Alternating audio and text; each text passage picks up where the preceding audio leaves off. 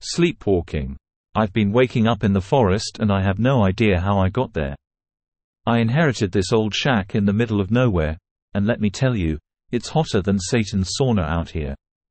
I'm a young guy, no family to speak of, and this swampy piece of land is my new sanctuary.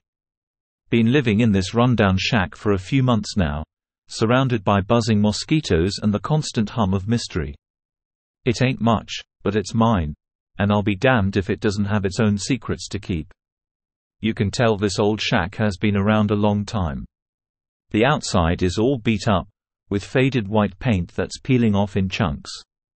Creaky weatherboard walls, they've got these worn-out surfaces that are like a roadmap of memories from generations ago. It's a towering two-story beast, standing tall and leaning into the heat. No neighbors for miles. Lately, something's been messing with me. I go to sleep in my room like any other normal person, but somehow, I keep waking up in the middle of the night, smack dab in the middle of the forest, miles from home. Actually, it's more of a clearing and is surrounded by these massive boulders that seem like they were dropped straight from the moon. I mean, how does this even happen? At first, I didn't pay it much mind.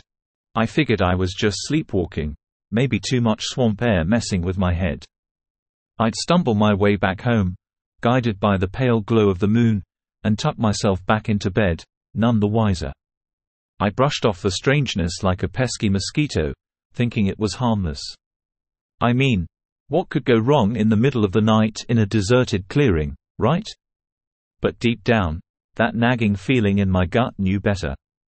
The unease was like a low hum, always present but never quite loud enough to demand my full attention. So, I continued with my days, pushing the bizarre nights to the back of my mind like a dusty old artifact in the attic.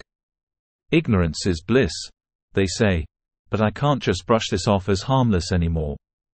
As the days went by, that eerie clearing became my dreaded rendezvous spot. I'd wake up, disoriented and surrounded by those damn boulders again.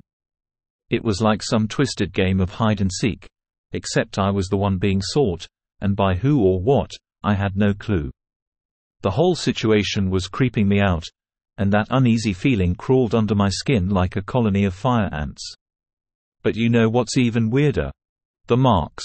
Yeah, those strange symbols etched on my skin like a twisted tattoo parlor's handiwork. At first, I thought it was just a bunch of scratches from wandering around in the dark, brushing up against branches or something. But these marks had a pattern, like some twisted shapes. The more I looked at them, the more they screamed occult. I mean, what the actual hell?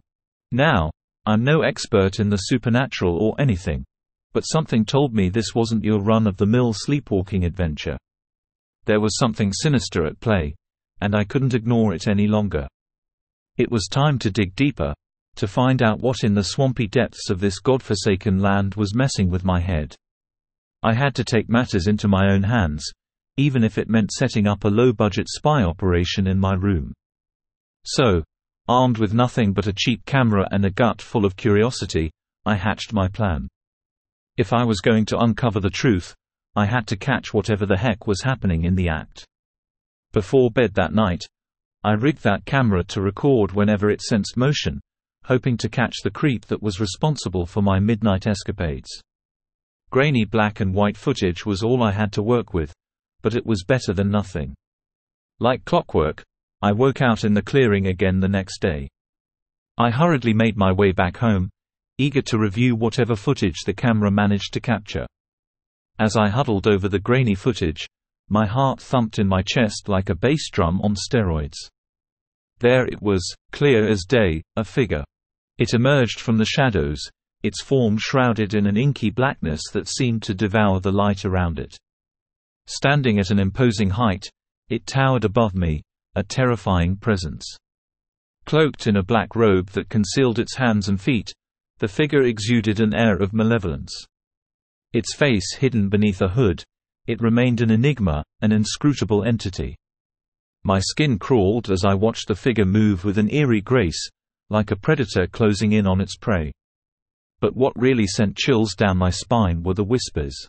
Soft, haunting whispers seemed to emanate from the screen itself.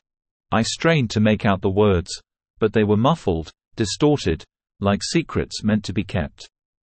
The figure spoke with a voice that dripped with something ancient and malevolent, something that sent shivers racing down my spine. The worst part? The me, caught by the camera, stood up. I didn't even seem to hesitate. As if in a trance, I watched as the camera showed me walking right out of the room. So, here I am, sleeping with a damn baseball bat like I'm preparing for a slugfest. Every creak in the floorboards, every whisper of the wind sends shivers down my spine. I'm on edge, constantly on the lookout for signs of his return. I lie in bed, my eyes darting around the room, waiting for that figure to make its move. I don't know when he's going to come for me again.